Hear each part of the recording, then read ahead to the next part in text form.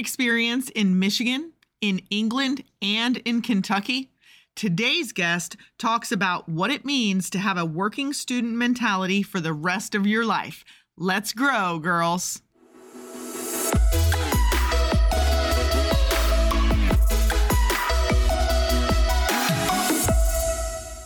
Thrivers, before we get started today, I have two requests of you.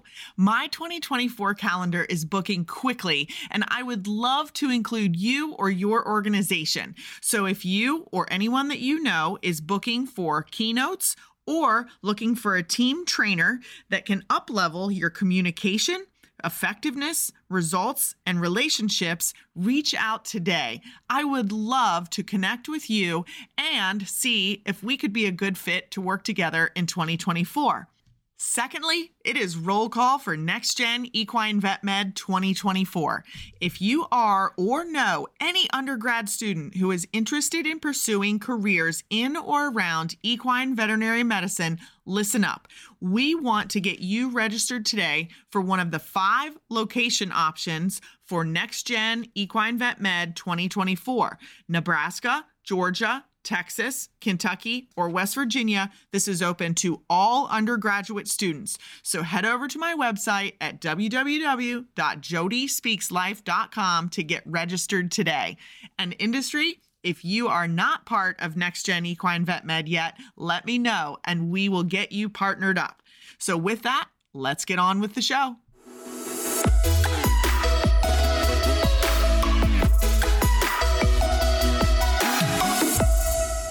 Hey friend, welcome to the Thriving Equine Professional.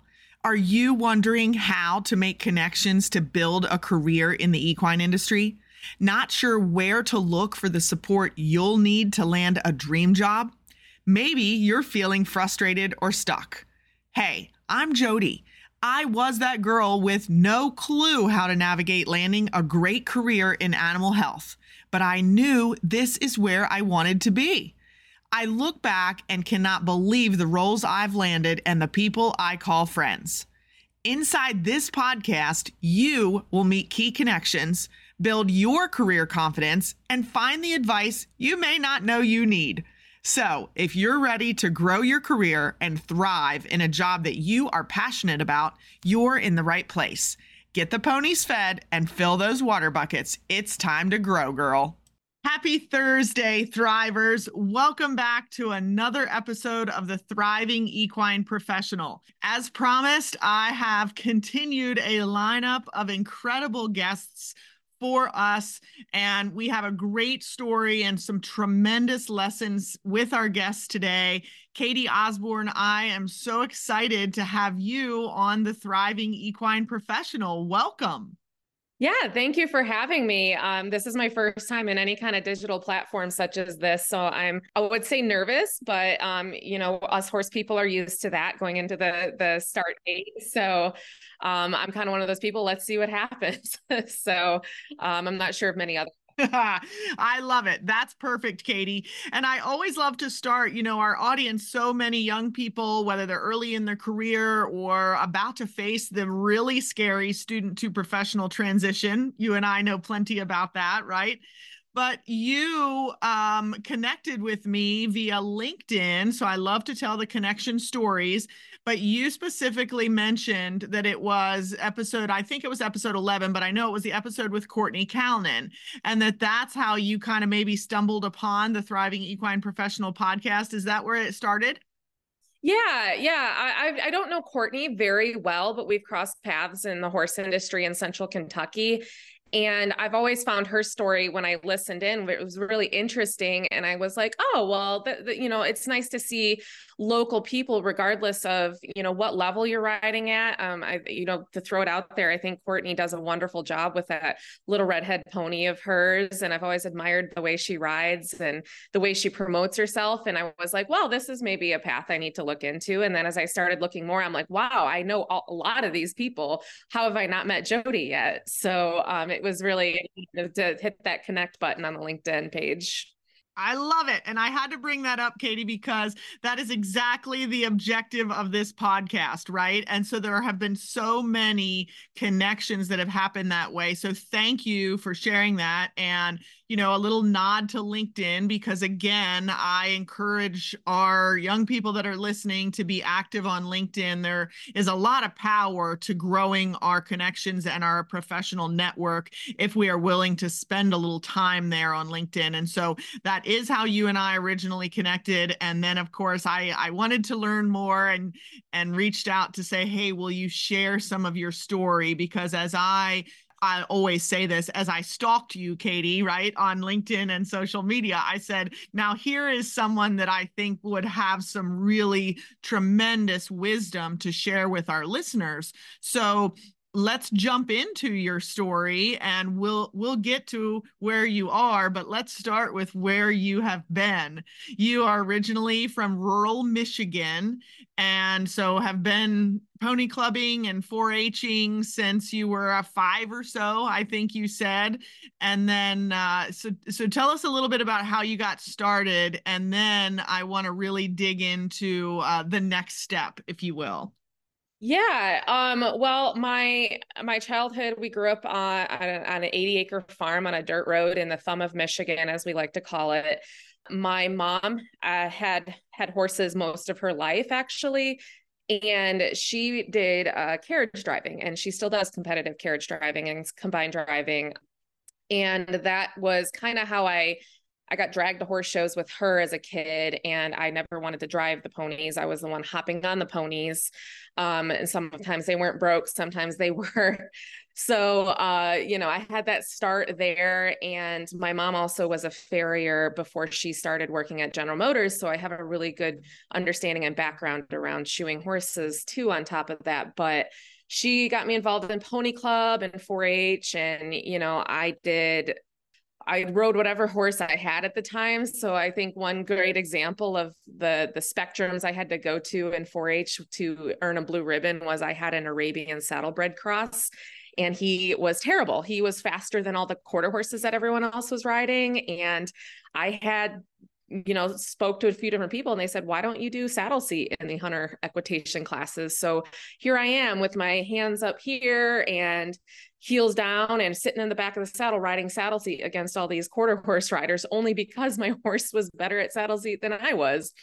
So it was that learning how to adapt to the environment and what kind of horse I was riding. And I rode POAs through saddlebred Arabian crosses. I think I never once owned a quarter horse my entire life, actually. And that was a major percentage of the 4-H world. But then when I moved into Pony Club, I only did, I think, up through my D3 in Pony Club, to be honest with everybody listening, only because my little Appaloosa that was jumping for me went blind. And we figured out mounted games were way more fun than jumping anyways.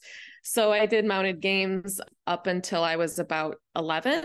And then I learned you could do eventing without having to even do Pony Club, because a lot of the pony clubs in the area were starting to close down. And at one point we were having to drive 2 hours to get to the nearest pony club. And my mom basically said, what if we just didn't do this anymore?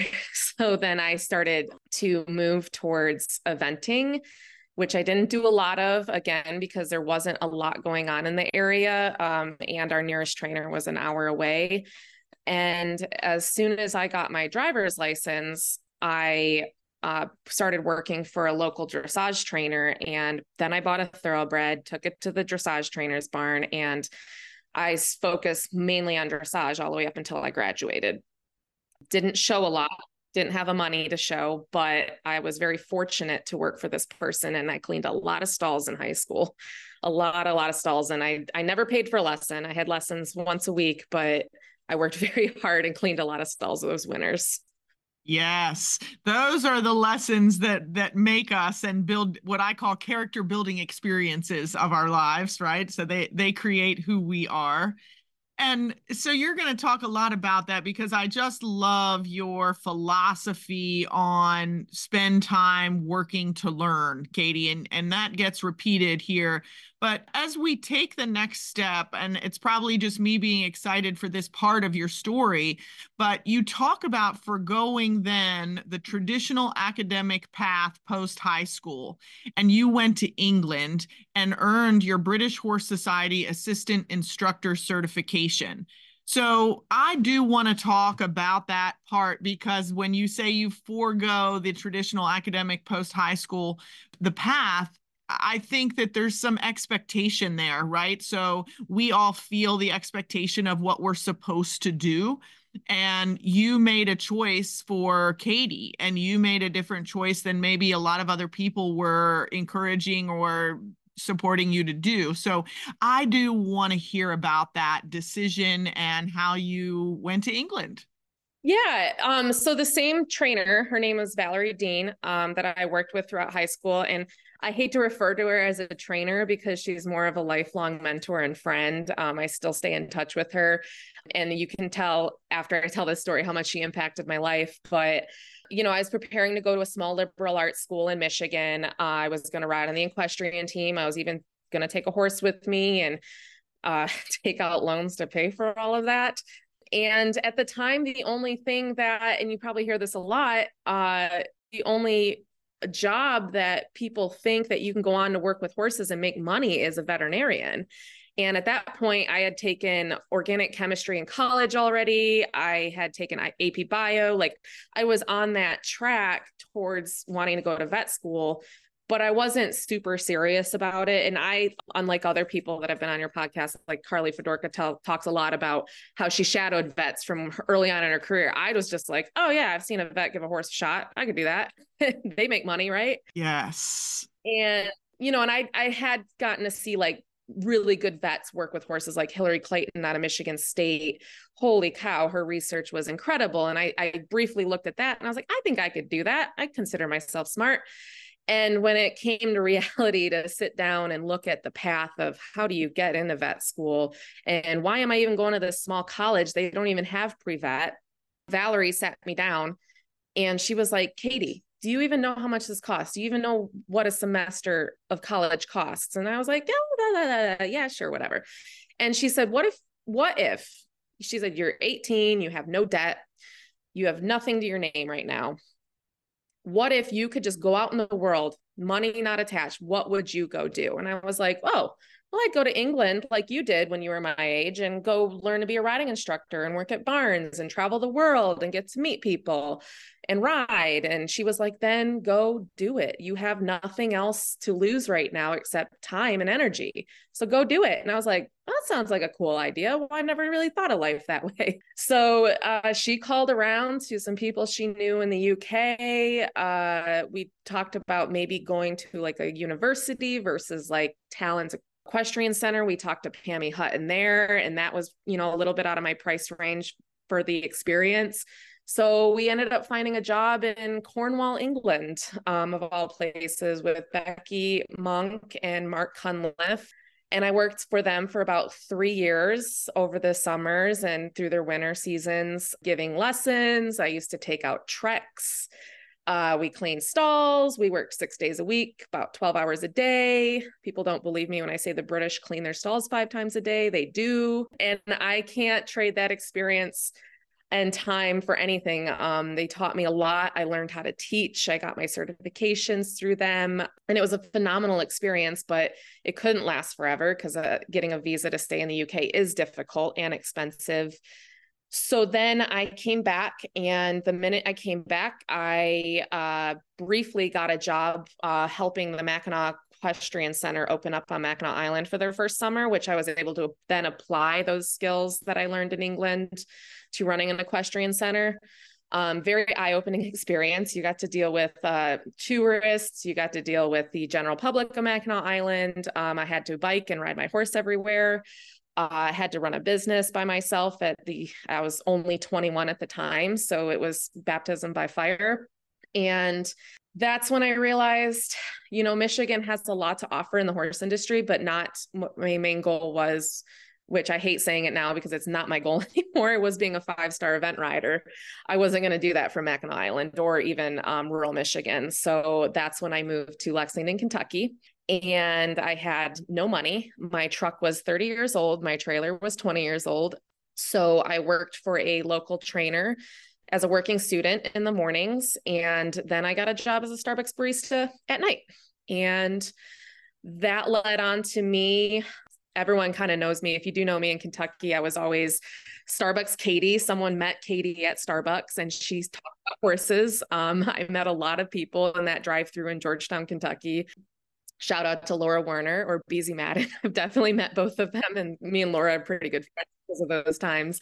And I got jobs between, I was a exercise rider for a therapy center. So I spent a lot of years rehabbing sport horses all the way up through Grand Prix horses to 5-star event horses to graded stakes winning horses. I learned a lot doing that. Linda Cadell was my employer, and I actually met her when I was a kid doing mounted games, and she came into Starbucks one day and I said, "Hey, you do mounted games?" And she was like, "What's your name?" And we here knew each other for 15 years. And so she offered me the job as an exercise rider for her, which was probably the most I've ever learned in a job, was working for Linda.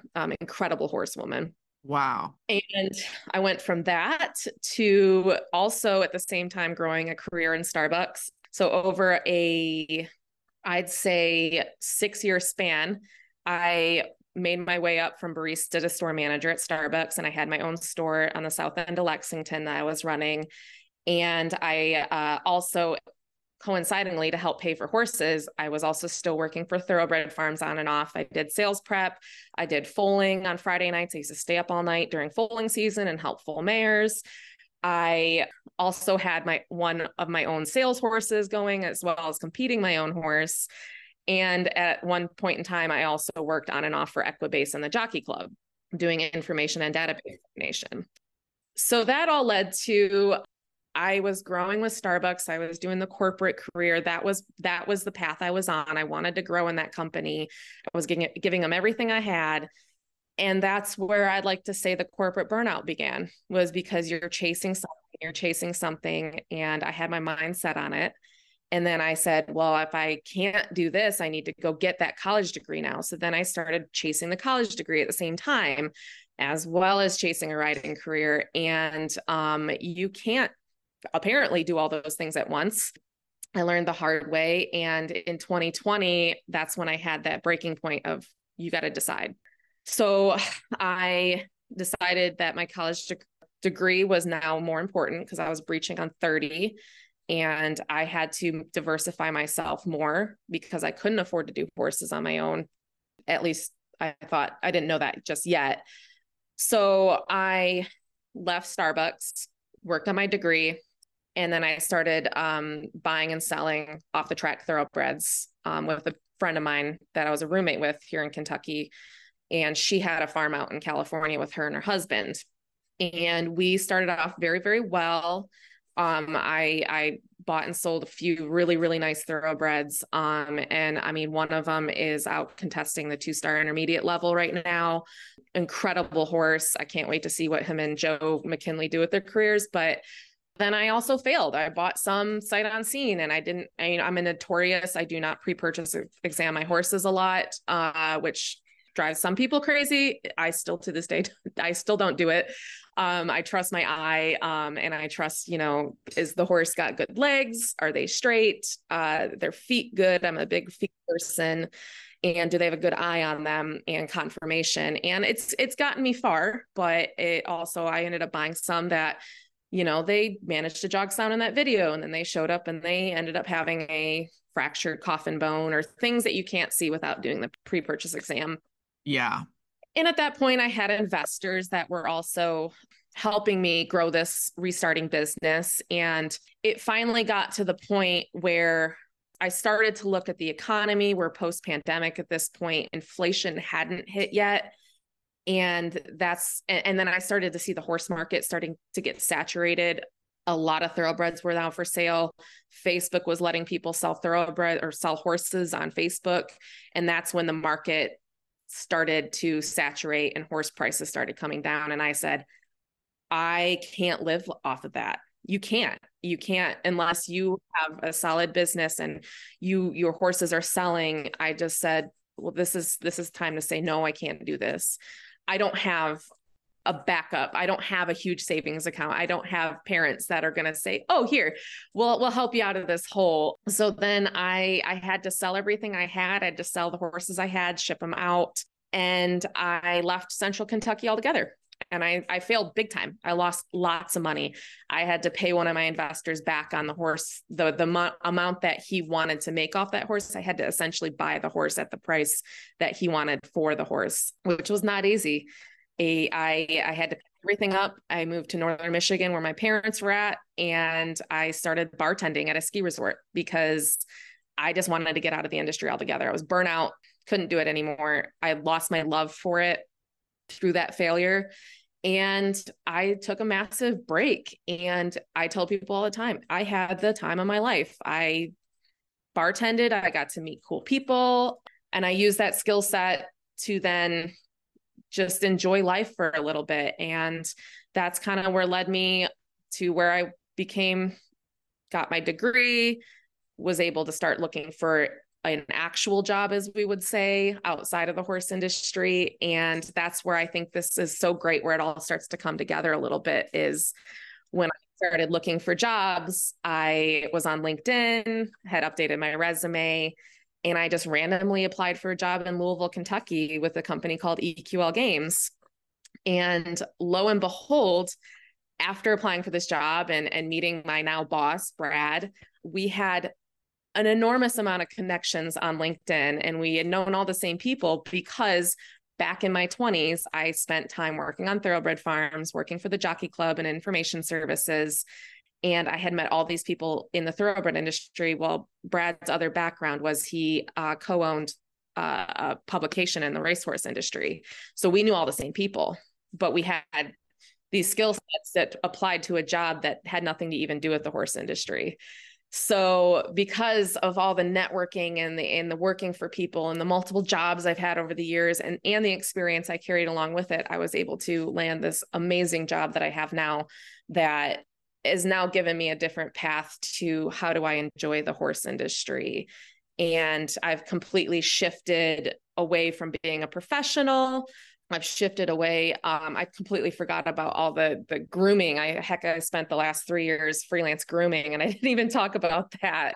I've groomed for like 5-star eventers, for McClay winning hunt riders, and I freelanced both in Lexington as well as Traverse City.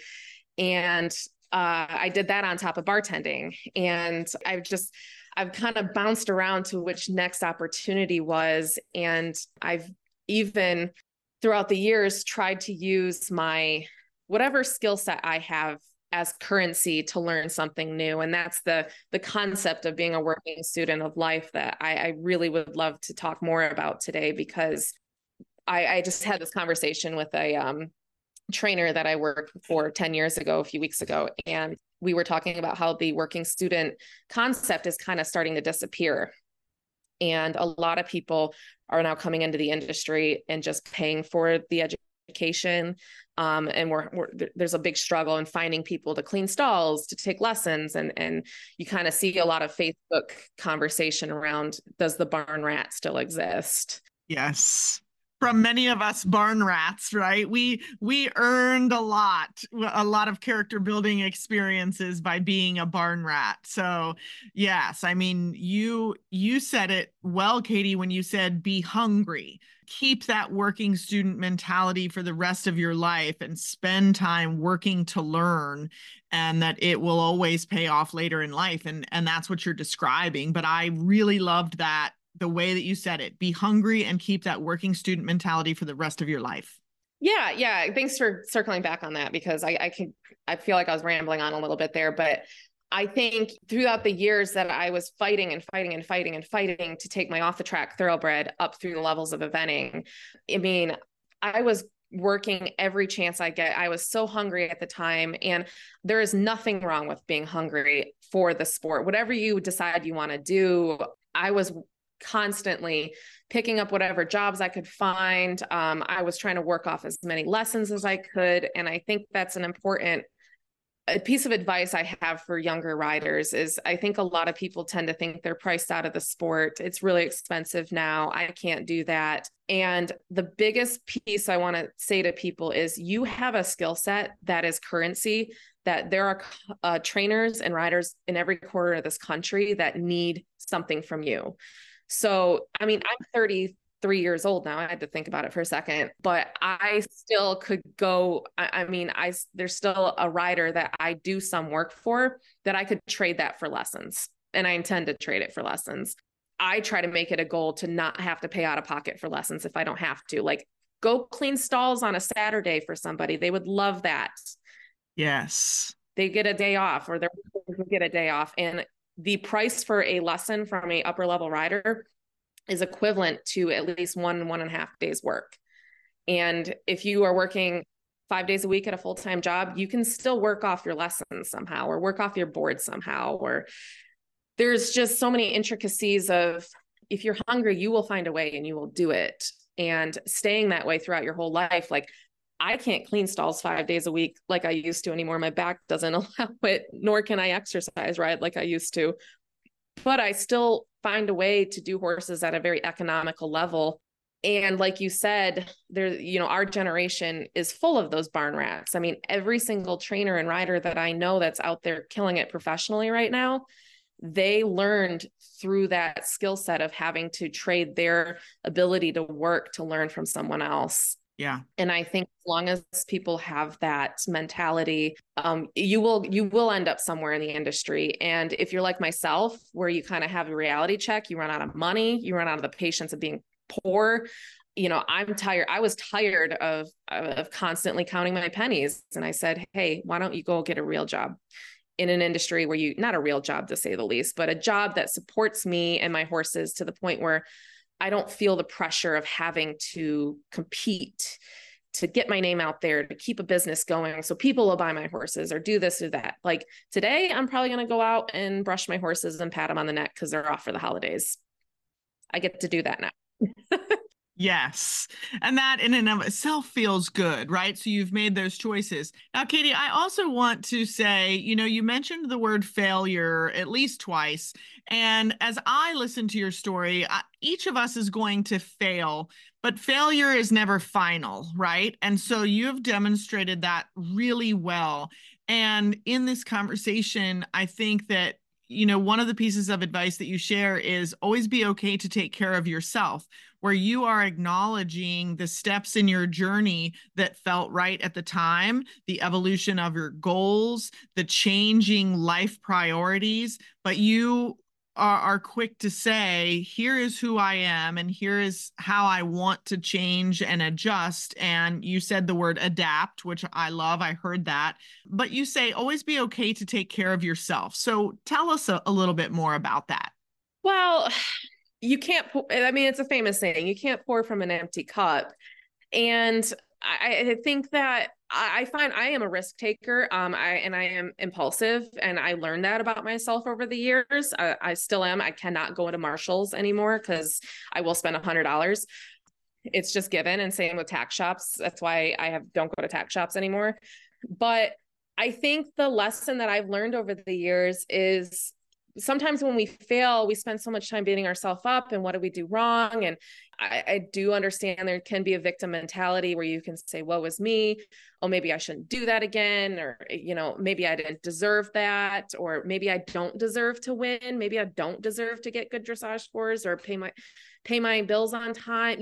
There's a lot of intricacies of like what this life could do to you. And the biggest lesson I've learned throughout the years is being able to like look ahead, like we were talking earlier, being a little proactive and saying, I see a storm brewing or I see something coming, and knowing when to pivot. And my exit from the resale industry was that I still had repercussions and consequences, and I still owed money, and I still lost business, and I lost, but the biggest piece I lost was my love for horses and doing the sport, because I had to tie so much of my financial responsibility into it. And when I made that pivot, and then now as I kind of go back into the industry as an amateur, and I get to show my horse whenever I want, and my experience allows me, I took my 6-year-old off the track thoroughbred to jumpstart, and we didn't do amazing, but we made it around and we ended the weekend on a number and not a letter. That was a big win for me. 4 years ago, if I got a 8 in dressage and 2 rails and show jumping at beginner novice, I'd be beating myself up. I'd be sick to my stomach because I spent so much of my life training and riding. And this weekend, I was like, I am so happy he just galloped around every cross country jump and I didn't fall off. And that is almost a better feeling than when I was competing full time and not being in the top 3 or top 5. And I think that failure throughout the years allows you to choose what is a win to yourself and define that a little bit more. And it's got to be, if you're going to be a horse person, it's got to be something you're really comfortable with. And if I'm giving an advice to someone that's young, you've got to learn to lean into the failure and learn from it. And because it's going to be the one thing that stops you from doing it again.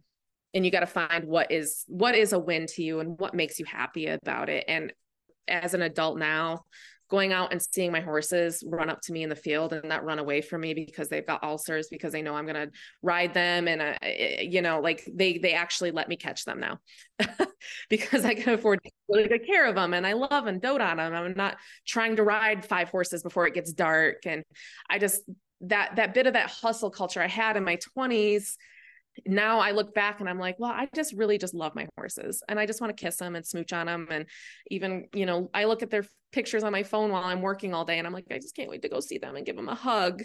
Yes. I wish I had that love when I was doing it, but I was hustling so hard that I didn't slow down to I don't feel like I had that love for it then as I do now. So much wisdom there, and so many of us, and honestly, to your point, so many of us can look in hindsight and see those lessons, but it's awful hard to learn those lessons while you're in it. And you and I had a conversation before we even started today where I said I have been really focused on this hustle culture in so much of my speaking and training the past few months, because that is exactly where we are. We have to go slow to go fast. And when we really start to decide to be more intentional and purposeful about what we're doing and why we're doing it, then we are able to really realize some greater joy. And that's what you're finding, right? You talked about that level of happy and that level of joy, and we could call it reward because, for me, again, it's Jody Speaks Life, living inspired, fulfilled, and empowered. And until we go slow to go fast and get intentional and purposeful, that fulfillment is really hard to grasp and hard to get to because we're chasing it too hard. And so there's just so much there. And one of the things that you said along the way, how do you know when it's the right time to pivot? Again, those lessons are learned often in hindsight when we are able to draw on our own experiences. One of the thoughts that I had as you were kind of talking about that, one of the most recent books I read is called The Gap and the Gain. And it talks about success can only be measured backwards. And so when you talk about knowing your wins and deciding what a win is, that's going to evolve over our careers, right? Like what was a win to me at 21 wasn't the same win at 28 or 32 or whatever that looks like. And so rather than comparing ourselves to our ideal, something that's just out here and we have not yet attained, we also have to be able to, in addition to setting goals, that we can look back and say, okay, a year ago, I could not have done this. A year ago, I didn't know this, and those kinds of things where success can be measured backwards rather than measuring from some comparative to someone else or something in the future.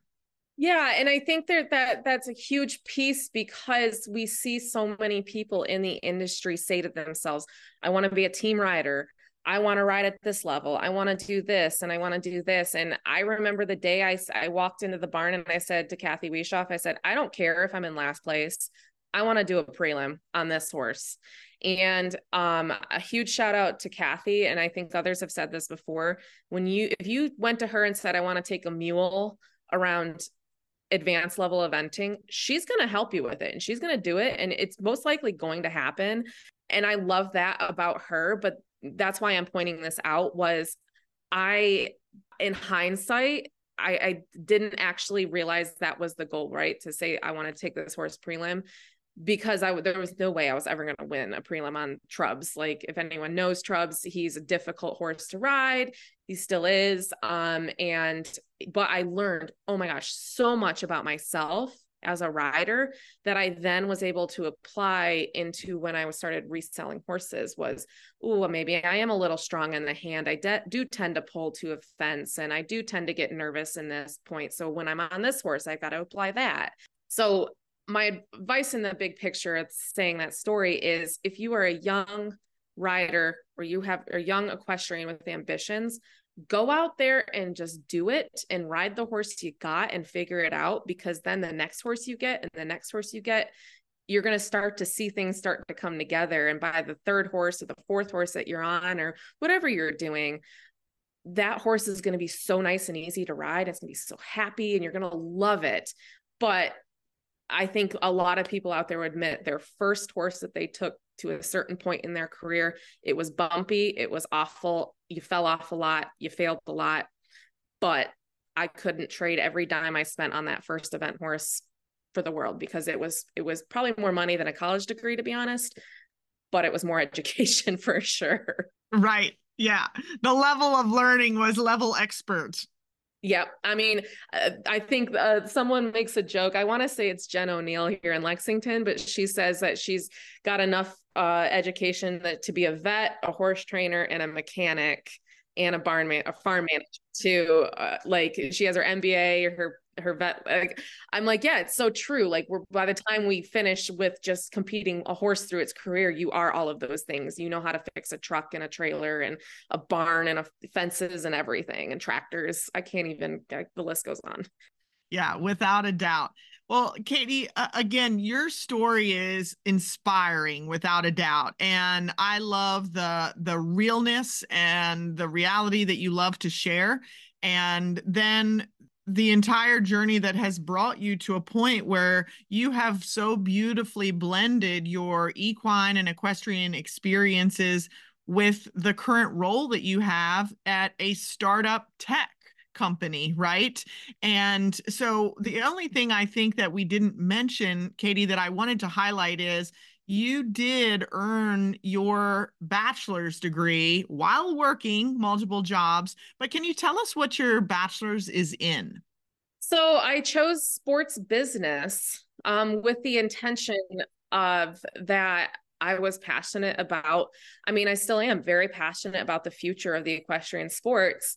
And did it lead me into a job in that industry? No, but being able to apply that knowledge. And right now, the company I work for, we are the licensee for Team USA in lottery products.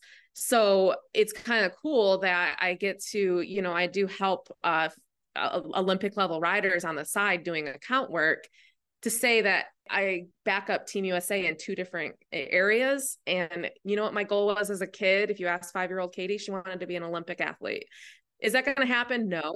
But in a roundabout funny way is I am supporting Team USA in many facets, if they're big or small, but in my career. And I think that's landing amongst the stars if I haven't heard it myself. So Amen to that. And that's why I wanted to make sure that we did not share that piece of information, because I just thought that was so cool that you earned that BA in sports business. And what a fascinating journey that you have taken to be where you are today. And again, I think it's a beautiful blend of everything that you have going on, and that you're so quick to share the lessons along the way, the lessons the horses have taught you, the connections. You and I have that passion for connections. You are quick to really give shout outs. I don't think there was one story you told for us today that you weren't giving credit to someone who mentored, championed, influenced, and was essentially a hero in your life. And that in and of itself is just really the ultimate reward. Well, and that's important is I think you have to put yourself out there. You've got to look people in the eye and you got to shake their hand and I mean, I will be the first to admit my face is not very recognizable. People look at me and they go, do I know her? I don't have those qualities about me that people remember me. So I've always known I got to go out of my way a little bit to make myself be known, whether it be a funny joke or, something to help people remember who you are, because connections are going to be the one thing that leverage you later on. And I speak it, I remember the day at the jockey club that I knew I was leaving. So I went through and added everybody in the break room on my LinkedIn account, and here it paid off 7 years later when I got a job completely not even involved in the industry, just because I had those networks and connections and staying involved and branding yourself and putting yourself out there, and no matter what you choose to do. But my advice to those young people, go out there, work, meet people, be known. Even if it's not in your nature, it's going to pay off eventually, no matter what you choose to do later in life. Yes. And you are singing my song there. And so as we wrap up, Katie, you have talked to us about just that, connecting with people constantly. You've taught us how important it is to adapt. And again, my favorite quote, which I'll keep repeating from you, is to be hungry and keep a working student mentality for the rest of your life. I am going to use that over and over, and that is all credit to Katie Osborne. And then to also, don't forget, listeners, to be okay to take care of yourself.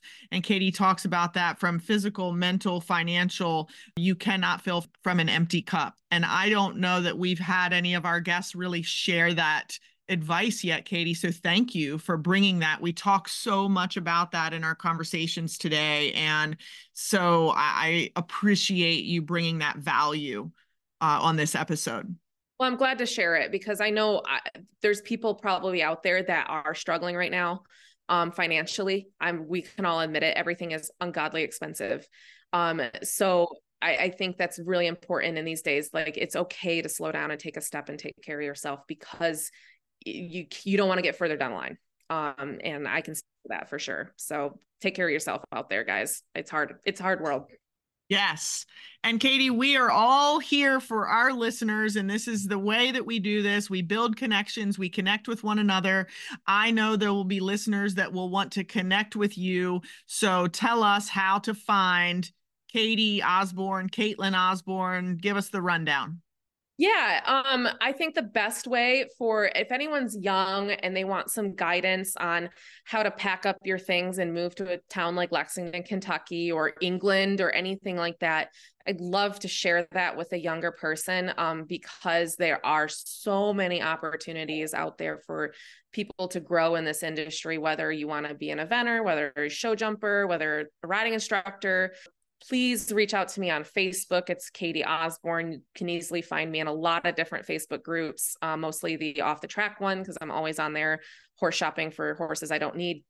But I think that for those younger people, that's the good way to get in touch with me. LinkedIn, I'm under Caitlin Osborne. That's my full name. You can connect with me there. I love trying to get my connections as high as possible there.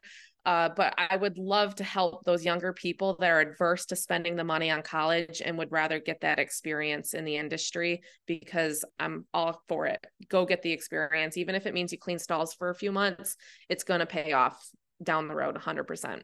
Yes. Okay, Katie, I will make sure that all of your contact info is in the show notes for today's episode.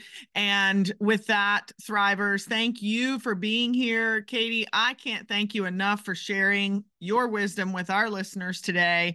And I'll be going back to listen to this one, because there are things that I was like, oh my gosh, I need to write this down. But I appreciate you tremendously. And I know that our listeners do as well. So Thrivers, thank you. We will see you back here same time next week. And happy December. I mean, we're getting so close to Christmas now and the holiday season. So wishing all of you all the time with your most favorite people and pets, and have an amazing day.